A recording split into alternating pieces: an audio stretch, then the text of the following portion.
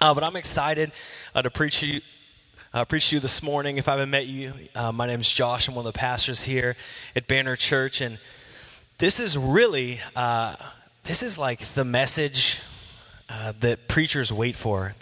We've been going through this series on Daniel and we've been speaking each week. And this week is Daniel in the Lion's Den, and this is really interesting for me, and I got to be honest, I kind of went into this week like, yeah, it's Daniel in the Lion's Den. Like, this is like the softball of messages sometimes, right? It's like, yeah, just like be faithful and God will rescue, and it's like this really great thing because I did youth. I know how to really like preach that one, right? And really get after it.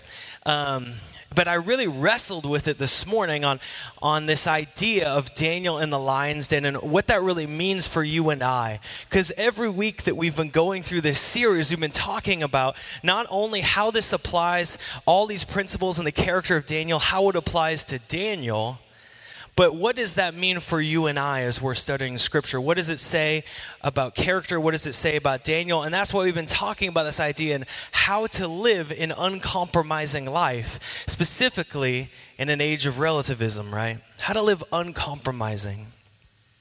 And so I was wrestling through this idea. And so I'm ready to preach this morning, but I want to invite you. I'm going to invite you to be a part.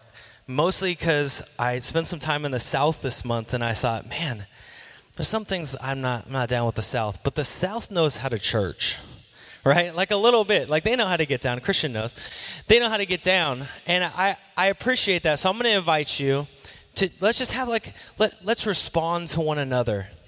I'll try to preach okay, and you guys, say like, yeah, or, we can have like a back and forth. You can respond to things. You're not going to like weird me out, but yeah, let's not get like crazy, But I'm excited. Would you open your Bibles with me this morning to Daniel 6? And we're going to be specifically in there. I'm going to have some of the scriptures on the screen. So if you didn't bring your Bible, don't worry. But if you did, open it. And if you want a Bible and you don't have one, at the end of service, let me know and I will get you one. Also, if you like to take notes, but you don't have anything to take notes on, we have these really cool Love This Town notepads. My wife has one right there. Does anyone want one of these? Anyone that wants to take notes? Bridget, you made them. Perfect. Bridget, you can have that one. Or whichever one Katie's going to run. If you want one, raise your hand, and my adorable wife will come bring you one. So I was really thinking through Daniel 6, and the idea that popped into my brain and the question, and I want to see kind of raise of hands. We'll see how many of us. How many of you guys have ever had a bad day? Right? Yeah, see, preachers ask those questions because we know it's going to be like a lot of you. And so it's like, oh, yeah, cool. But I think the even greater question there is like, how many of you guys have had a bad day and then like another bad day and enough bad days that kind of made like a bad week? Has anyone ever had that? You're like, is bad week the right term? I don't know. And sometimes we not only have a bad week, we have a bad month, we have a bad year. These things happen, right? And I'm not talking like stub your toe bad day. I'm talking like a real bad day. Now, sometimes you can stub your toe and break it. That is a bad day. I'll give you that. But for the most part, I'm talking really bad days. And sometimes we can have a bad month. We can have a bad year. Some people have bad decades. And when we have back-to-back bad days, I might be the only person, but sometimes we're left looking around wondering like what's going on? It feels like life is just kind of like stacking it against us, and we're like, well, it's Wednesday and it kind of sucks today, but maybe tomorrow will be great, and then it's not, and then we kind of go through that process and we're like, man, I just feel like all of this stuff, and we look around life and we're like, what's going on? Am I going to get a breather? Am I going to come up out of the water? What is going on in my life? And almost all of us, I feel like at some point have been in this kind of dark place, this, however you want to like symbolize it, where enough bad days have stacked together that we feel like we're just in the depths of life and we're like, what is going on? I think of David when he said, he talks a lot about this idea in the Psalms about being surrounded on every side, right? Like you live your life and it's a bad day and you turn right and you're like, oh, there's something bad, and you turn left. And it's just kind of this weird state that we can be in with bad days. And when we're in those times, we ask hard questions. those are the hard questions I get as a pastor, right? These are, when people are in these times, when I'm in these times, we ask hard questions. Why is this happening? Why would God allow this, right? These are the real hard questions. And our natural instinct out of sometimes insecurity, man, I'm being like crazy honest this morning, out of insecurity is to give like really simple answers. Like, well, we live in a broken world.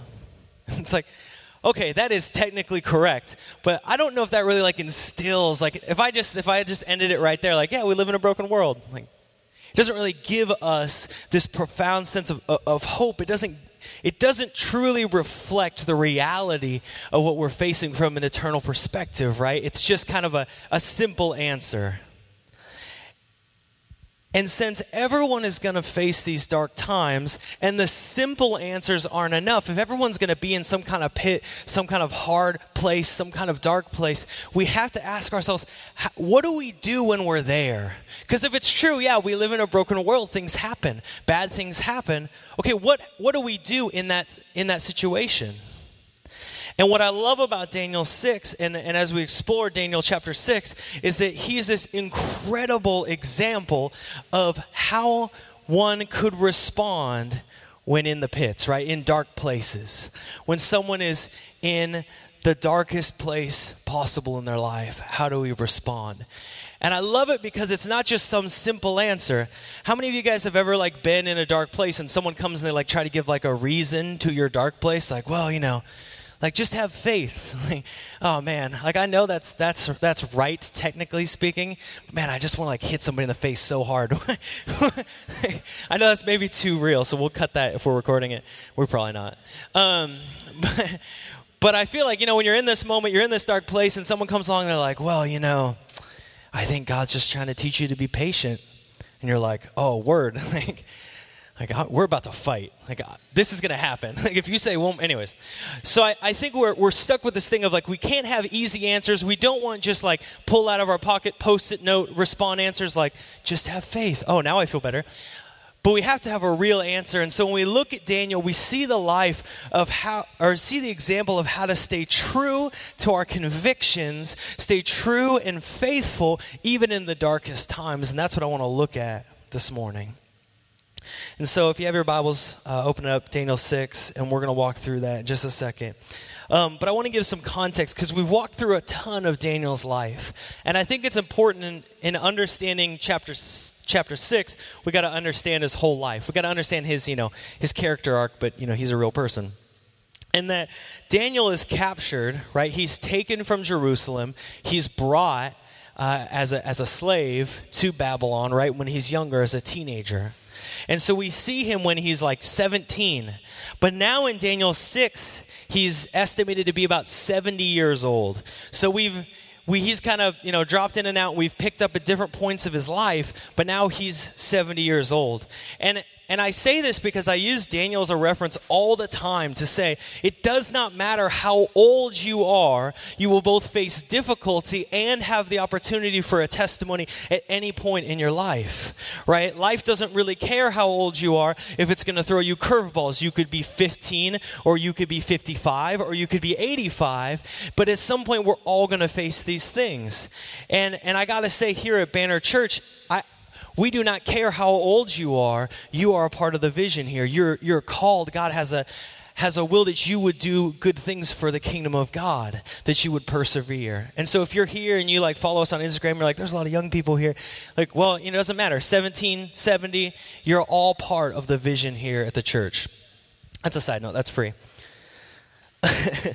And something interesting that I think sets this scripture up that I want us to grab a hold of is how successful Daniel is. And if we read scripture, we're just like, yeah, he was like in favor, then he's out of favor, then he's in favor. But I want us to really get this, is that Daniel, when he comes to Babylon, rises to basically running the kingdom of Babylon. Then we don't see him for a while. Then he kind of comes back in. He's consulting with the king. We go from Nebuchadnezzar to Belshazzar. We go through these like kings, right? And then the Medes and the Persians invade. And what we see in Daniel 6 is that he rises again to power. And we're like, oh, that's really cool. But I really want us to think contextually about this because I think it's important. And the example that popped into my brain, and I know it's not a great example, but it's the one I have because this is how my brain works, is who has seen Red Dawn? Have you guys seen Red Dawn? Raise your hand if you've seen Red Dawn. It's the one, right? Perfect. They had a remake of it, so anyone, you guys, if you haven't seen Red Dawn, like the original, you have to go see it. It's classic. But right, in this movie, the Russians invade Colorado, I think strategic nuclear reasons, and they invade, and then, they take over America, right? So let's say that Red Dawn did happen, that the Wolverines never succeed, but, let's say this does happen. Good. I'm glad I picked a reference that 10% of the people know. It's solid. Note to self, more stuff about Larry Fitzgerald? I don't know. But so let's say they did succeed. Russia takes over. It wouldn't make sense to us technically that Russia takes whoever's the Secretary of State for America and says, you're now our Secretary of State. That doesn't usually happen. Normally an invading army doesn't take someone who's in a really high position and is like, hey, why don't you run our stuff too? That's just not normally how it works. And so even though we might glance and be like, that's really neat, this is like historically miraculous. Just that alone should make us stop and think like, wow, something is really going on here.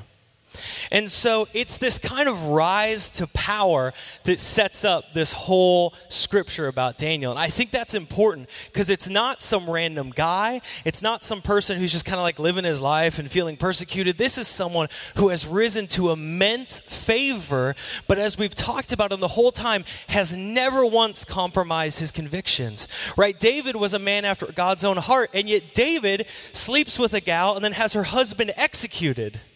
Right? Daniel has been faithful the whole time. And so I want to give us this framework that what's happening here is highly unusual. And what we see in the jealousy of the other people is kind of not surprising, so to speak. So let's read together Daniel 6, 1 through 5. And I'm going to read that. It's on the screen. You can follow along. It says this. It says, it pleased Darius to appoint 120 satraps, or you could say princes, some translations say, or governors, to rule throughout the kingdom, with 3 administrators over them, one of whom was Daniel. So Daniel was one of 3 people over 120 princes. And the satraps were made accountable to them so that the king might not suffer loss. Now Daniel so distinguished himself among the administrators and the satraps by his exceptional qualities that the king planned to set him over the whole kingdom. It says, at this, the administrators and the satraps tried to find ground for charges against Daniel. I like that word, satraps. Against Daniel and his conduct of government and affairs. But they were unable to do so. It says they could find no corruption in him because he was trustworthy and neither corrupt nor negligent. Finally, these men said, and here's where it gets a little crazy, we will never find any basis for charges against this man Daniel unless it has something to do with the law of his God. So Daniel right here, he's faithful. He's gifted. He's talented. He's above reproach. And the king favors him because he's like, wow, I don't want to lose money. I don't want to lose people. So he elevates him. And what happens here is jealousy creeps in because Daniel is not from the Medes or the Persians. He's not from this group of people. He's an outsider. And they begin to become jealous against him. And jealousy, man, when jealousy creeps in, it's a killer. I love this proverb 27:4. If you're taking notes, you can write that down. It says, anger is cruel and fury overwhelming, but who can stand before jealousy? Have you ever felt that in life? You get promoted maybe at your job or something, and all of a sudden people that you thought were with you, that were alongside you, they're like not talking to you anymore. And the talk that you do hear them say, you're like, why is you so mean? Like, we were friends. Like, I vouched for you in that meeting where you didn't fill out your, report. Like, you were friends, and then you get promoted and there's jealousy. Or vice versa. Have you ever seen someone get promoted and thought, wait a second, I've been here for 5 years, they've been here for 9 months, and they're getting promoted, what the heck? And so what happens is this jealousy builds in, and it says they could find no fault in him. But it really specifically highlights that they did their digging, right? They tracked down all of Daniel's old social media sites, right? They went all the way back to MySpace, and they said, who's his top 8?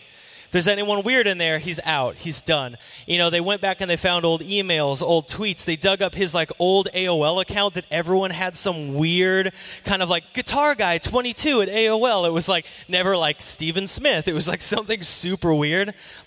Loves the Boston Bruins at AOL.com. Anyways, so they find his old AOL account, nothing there. They track down, conversations. They try to work bribes. They try to see, is there anything in his life that would stand to say he's above reproach? And this is a total side note because this is not what the sermon's even about. But I think it's important to know that when people come against you as a Christian, that they don't play nice, right? As they come against Daniel, they don't play nice. And what they do is they dig up anything they can find, and we just have to remember, can I say, what you do in the dark will be brought to the light. And also from a technical point, everything you type in your phone, whether you send it or not, is recorded somewhere. So let that just sink in and provide the reality. You have written some text messages and Verizon has them, even though you never sent them. I can send you that Google link. It's terrifying. But all that to say that they dig and they dig. And I'm going to be honest, I don't even know if I could stand up to this level of scrutiny. It's amazing that they're searching so much for something. But Daniel is so aligned, right, with Christ that people can find nothing against him. And so what do? They have to make up a law that's basically anti-faithfulness to God, right? They have to make up a law that is evil, that is broken, because he is not. And that should have probably stopped them mentally, but it doesn't because they're living in sin, is that they had to make up a law that was below reproach to get somebody who was above reproach, and that happens, right? They had to make up a law that was a bad law. And I'm not going to read all of Daniel 6, but I'm going to summarize. It is basically the princes, without Daniel, go to the king, and they bring him this law that says, for the next 30 days, no one can worship any god except for you. O mighty King Darius. And they appeal to his pride, which is generally a good move with officials. They appeal to his pride and they say, here, O great king, 30 days. And so he approves it. He says, yeah, that sounds great. And they kind of speak for everyone, right? The princes say, we've all agreed to this, but they haven't, right? And that often happens that a group that is not a majority group but has power will go and they will pass a law and speak for everyone and say, this is for everyone. And they pass a bad law. And I'm not saying something that's foundationally shocking. I feel like most people know this about our nation, any nation, that laws get passed that aren't good laws. That happens. I mean, I'm not being destructive on America. I'm just saying things happen. And the world is broken. People are broken. They break things. It happens. They make bad laws. And so the question is now, they make this law that any person cannot worship God. They have to worship Darius. And Daniel's stuck. And I think he's stuck in a really fair place that a lot of us get stuck at in life, is how do we maintain our convictions that we know are correct, that are truth? How do we maintain convictions that we know are true while also respecting authority? Right, Romans 3 tells us respect authority. But I think that there is a very real struggle there that we cannot support a law that is counter to the truth of God, that the law of the Lord is above the law of the land, so to speak. But how do we do that in a way that doesn't tear down our witness as Christians? That's a big balance. And I think you could turn on the news and see good and a lot of bad examples of any side of that. In the book of Daniel, we looked at Shadrach, Meshach, and Abednego. And what we saw in their cases, they had to choose to abstain from something that was legislated. And in the case of Daniel, he has to choose now, do I do something? Do I partake in something that has been ruled against? And so I want to read what happens because it kind of answers itself here. So Daniel 6:10, it says this. Now when Daniel learned that the decree had been published. It says, he went home to his upstairs room where the windows opened toward Jerusalem.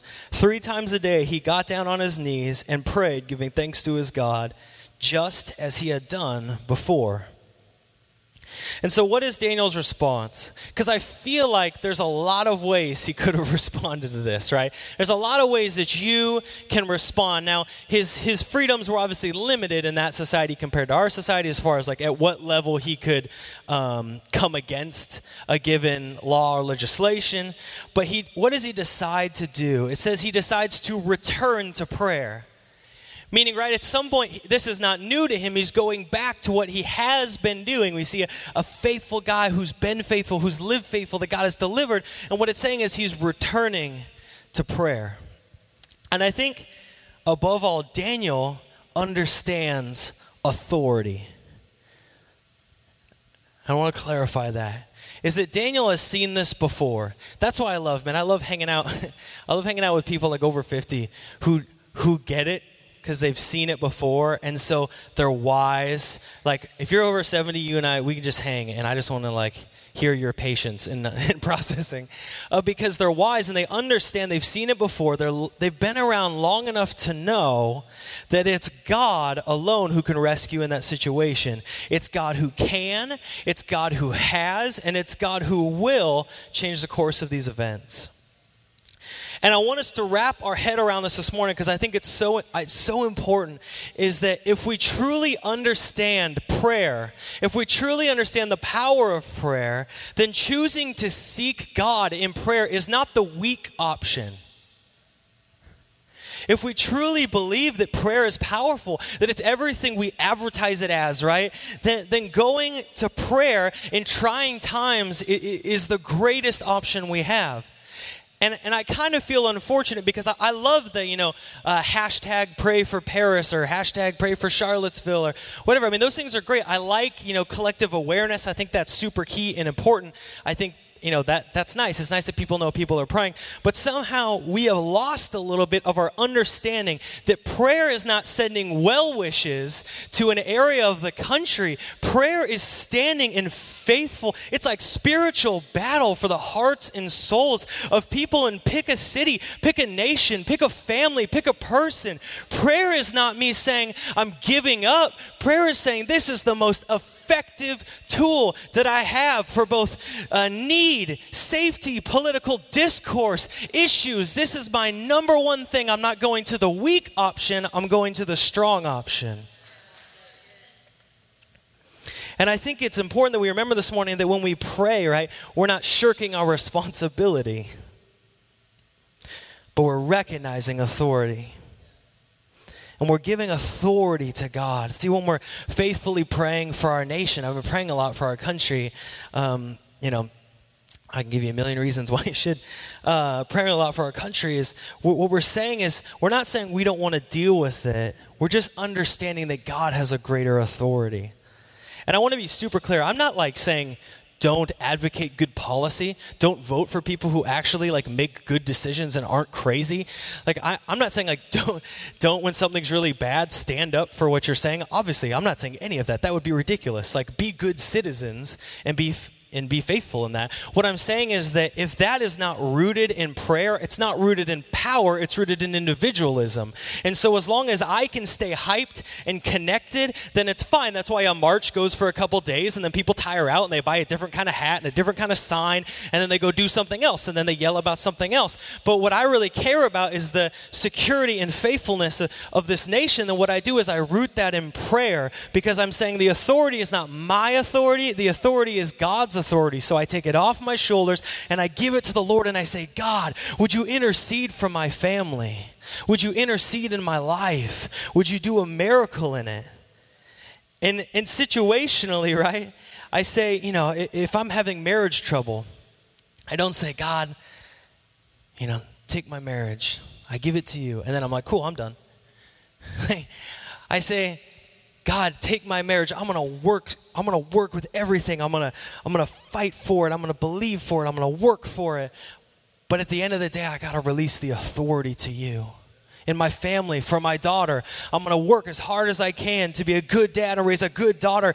But you know what? There's a lot of people who've worked really hard and they stand back and their kids are struggling. And my heart breaks in that because my desire is that my daughter would come to know Christ and would live faithfully. At the end of the day, if I don't root in her life prayer and in mine and give the authority to God, then it's really just as much power as I have. And as soon as somebody else more convincing comes along, I lose my power.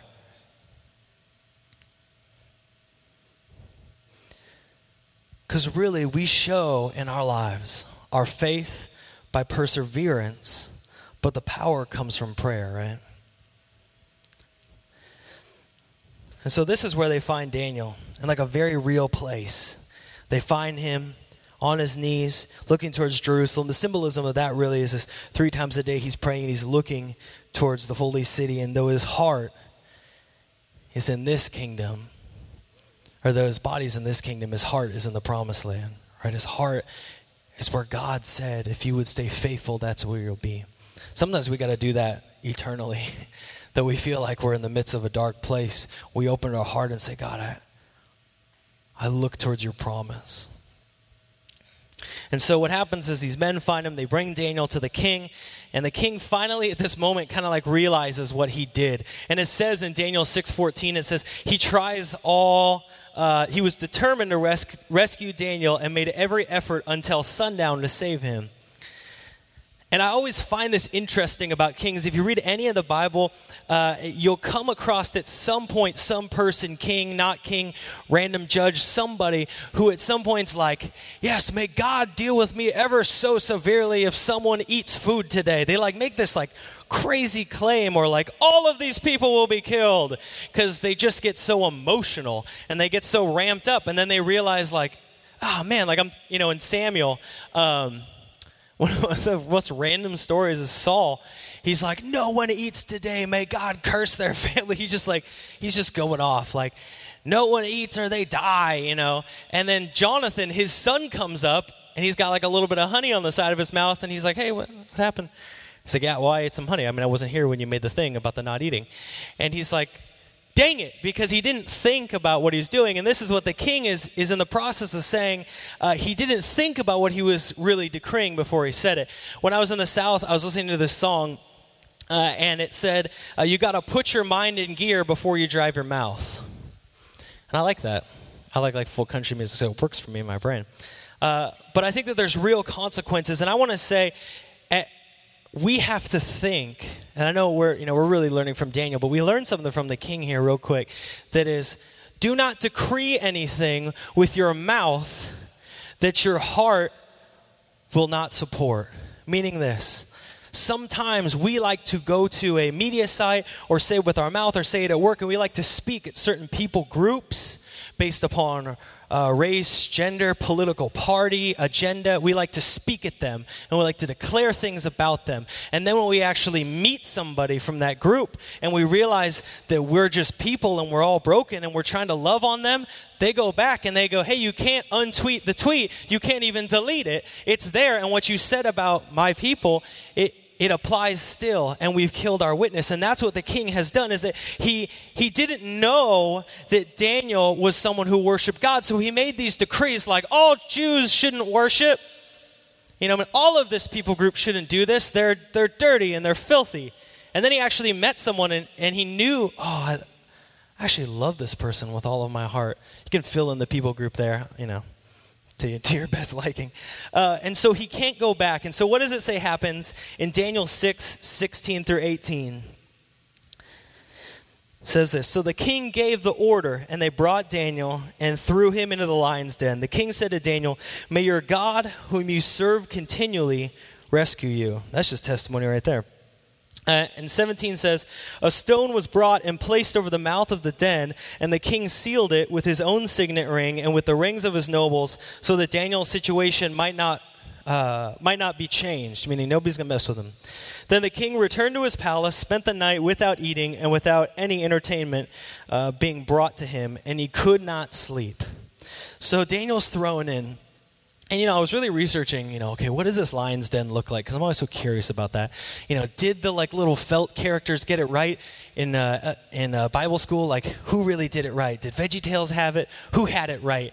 And there's a lot of speculation. Is it a lion's den? Is it like a holding cell? Some people are like, oh, it's really like some Neo-Assyrian motif describing, how bad courts are. It's a lion's den. We're just going to go with pit or cave full of lions. For the sake of our understanding, I know you maybe went to Bible school and you got some really in-depth understanding, but I'm going with like pit or cave full of lions. And I feel like that does it. That's fine for us. And this place, regardless of its geometry, is dark, it's depressing, it's dangerous, it's a den of lions. I mean, that kind of sums it up right there. And at this point, I got to say, I would not blame Daniel if he just kind of lost it, right? Like at this point, you got to think, and I look at the life of Daniel, and I should maybe think about him more when I have hard days, is, as a young person, his whole nation and family are destroyed. He's taken as a slave. He's in prison. Then he's elevated. Then he's forgotten. And then it's like, hey, tell me what my dream is or else I'm going to kill everyone you know. He's like in this roller coaster all the time, up and down and up and down. And so at this point, he's 70, and he's got to be thinking, at 70... like, I'm in a lion's den? Like, have I not done enough? Like, seriously, like, how many bad days does one guy got to have before he's kind of, like, run out of bad days? There has to be some kind of, like, ending date. You can have 282 consecutive bad days, and then you're clear, or something. There has to be something. We wouldn't blame him if he got, the Lord and said, what? Why does, Mahaji down the road, he has everything. He doesn't serve you. He doesn't care for you. He doesn't serve at church. He's not faithful. He didn't raise his kids to love the Lord. But I've never seen him in a pit ever. He's got a dope boat, and he's out every weekend. And here I am in the hospital for the 4th time this year wondering where is God and what is going on in my life? Why am I here again in the same pit, another pit? What is happening? Right? Am I the only one that's been there? I was speaking too much truth from my own life. People are like, wow, that's personal. But I think we get there sometimes as people. But Daniel doesn't. And I got to admit, that's got to be the most convicting thing in the whole scripture, is that Daniel never does that. And I want to read what he does because it's challenging. It says in verse 19 through 23, at the first light of dawn, the king got up, hurried to the lion's den. When he came near the den, he called to Daniel in an anguished voice, Daniel, servant of the living God, has your God, whom you serve continually, been able to rescue you from the lions? And Daniel answered, O king, live forever. My God sent his angel, and he shut the mouths of the lion. They have not hurt me because I was found innocent in his sight. Nor have I done any wrong before you, O king. It says the king was overjoyed and gave the orders to lift Daniel out of the den. And when Daniel was lifted from the den, no wound was found on him because he had trusted in his God. That's good, right? It's a little warm, so I can roll up my sleeves. Everyone take like a 3-second fan break. Yay, new building. It's good. Dana's not lying. It's hot. So what happens in the pit, right?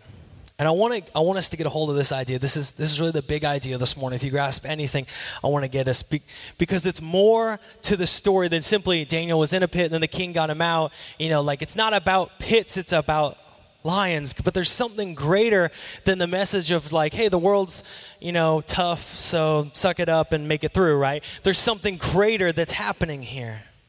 Because what we see is this poetic and symbolic showing of God's authority. And not what it means just for Daniel, but what it means for us. That what we see in this moment is this, I believe, this incredible poetry about what God is doing. See, what's in the pit? I mean, this is obvious, right? Lions. And there's hungry, angry lions in the pit. See, the pit itself isn't really dangerous. It's a holding cell, right? Pits, they're places you're stuck in, you're trapped in, you feel locked in. You didn't put yourself in there, maybe made some bad choices. Obviously if that's the case, preclude that. But pits, a lot of the time we didn't put ourselves there. We were just there because of life, and we're stuck and trapped, right? But inside the pit is a lion. In the case of Daniel, these are real lions. In our life, this is the enemy. And I want to read 1 Peter 5:8. I'm going to invite the band to go ahead and come on up. 1 Peter 5:8 says, "Be alert and sober mind. Your enemy, the devil, prowls around like a roaring lion looking for someone to devour." The devil prowls around like a roaring lion. See, the roar of a lion is a symbol of its authority, right? It's king of the jungle nature to roar. And I love this beauty of this connection between the New and the Old Testament. And that in Daniel 6:22, he says, the angel came and he shut the mouths of the lion. And I do appreciate that without the mouth of the lion, he can't eat. But I have to be honest, if I muzzled a full-grown hungry lion and set him loose in here, you guys would be like, it's fine. A lion could kill you with more than its mouth, right? It's got giant claws and paws. Has everyone seen at the zoo when they jump up and they're like twice the size of my hand and the claws are like that long and they will mess you up? The mouth isn't the only thing that gets people.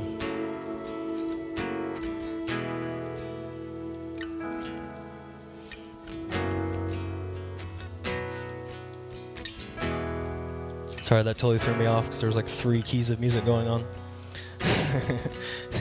You can't ever unbecome a worship pastor. But I love in this scripture that what it says specifically is it shuts the lion's mouth. It takes away the lion's authority. It takes away the lion's ability to consume. And I believe this is why the Bible makes this connection to what the enemy is saying. That the enemy is like a lion that dwells in our deepest, darkest places. And it's come to consume, to eat. It's come to take away life. It's come to take from us. It's come to do damage to us.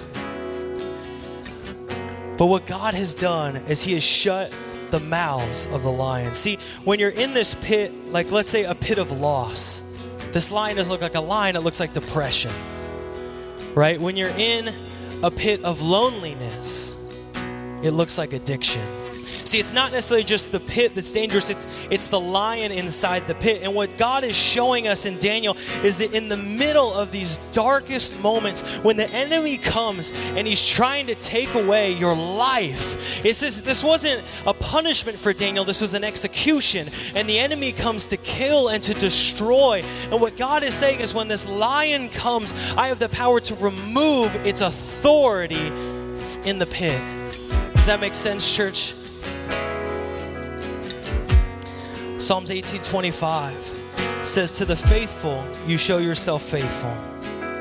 See, Daniel had built this record of faith in his life. And so when he's in the pit, what he does is he falls back on this faith that he has that says, when I was taken captive, I had trusted in the Lord that he would sustain me, that he would provide for me. And what he did is he took me out of prison and he took me out of the dark place and he lifted me up.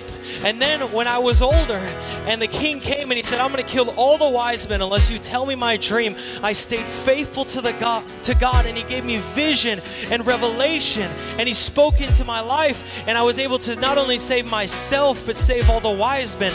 And now that Daniel's in the pit, what he's saying is, I look back on all these things and I return to prayer and I remember that God is the same yesterday, today, and tomorrow. And if he did it before, he can do it again. And so Daniel's faith is a continuation of a legacy. And if you build any legacy in your whole life, it should be a legacy of faith that says, I went through this pit and I went through this pit. And you know what I believed is when I go into the pit, when I'm thrown in by the nature of a broken world, what I refuse to allow is the enemy to kill and to destroy in my life. And I stand on the faith that I have in Jesus Christ that says, I believe he can do it again. I believe that. I remember Katie and I, we were we're in a really dark time in our life, and I remember having to choose to say, I believe that God can pull us from this pit. I believe that he can. And I was kind of saying it, maybe not fully believing. That's probably fair, yeah. But I was just trying to speak it out and believe, because I said, I know God. I've seen God. I've seen God heal. I've seen God do miracles. And I believe that if he did it then, because God is unchanging and that he's faithful, I believe that he can do it again, that he can do a miracle in this situation. You know, John 16:33 says, in this world you will have trouble, but take heart, for I have overcome the world. And I want to say this morning that whatever you're going through in your life, whatever pit you're facing, whatever pit someone in your family is in the middle of, there is a lion that is circling to devour them. But Jesus has come and said, I have conquered the greatest pit that has ever existed in human history of death, hell, and the grave. And I have given you victory. And so if you were, like Scripture said, if you resist the devil, if you resist the enemy, he will flee from you. And I can't make promises about what pit you're going to be in life, because life is hard. But what I can promise is that God has given us victory over the enemy. God has given us victory over the devil, over sin that would try to come in. He's given us victory. Would you stand with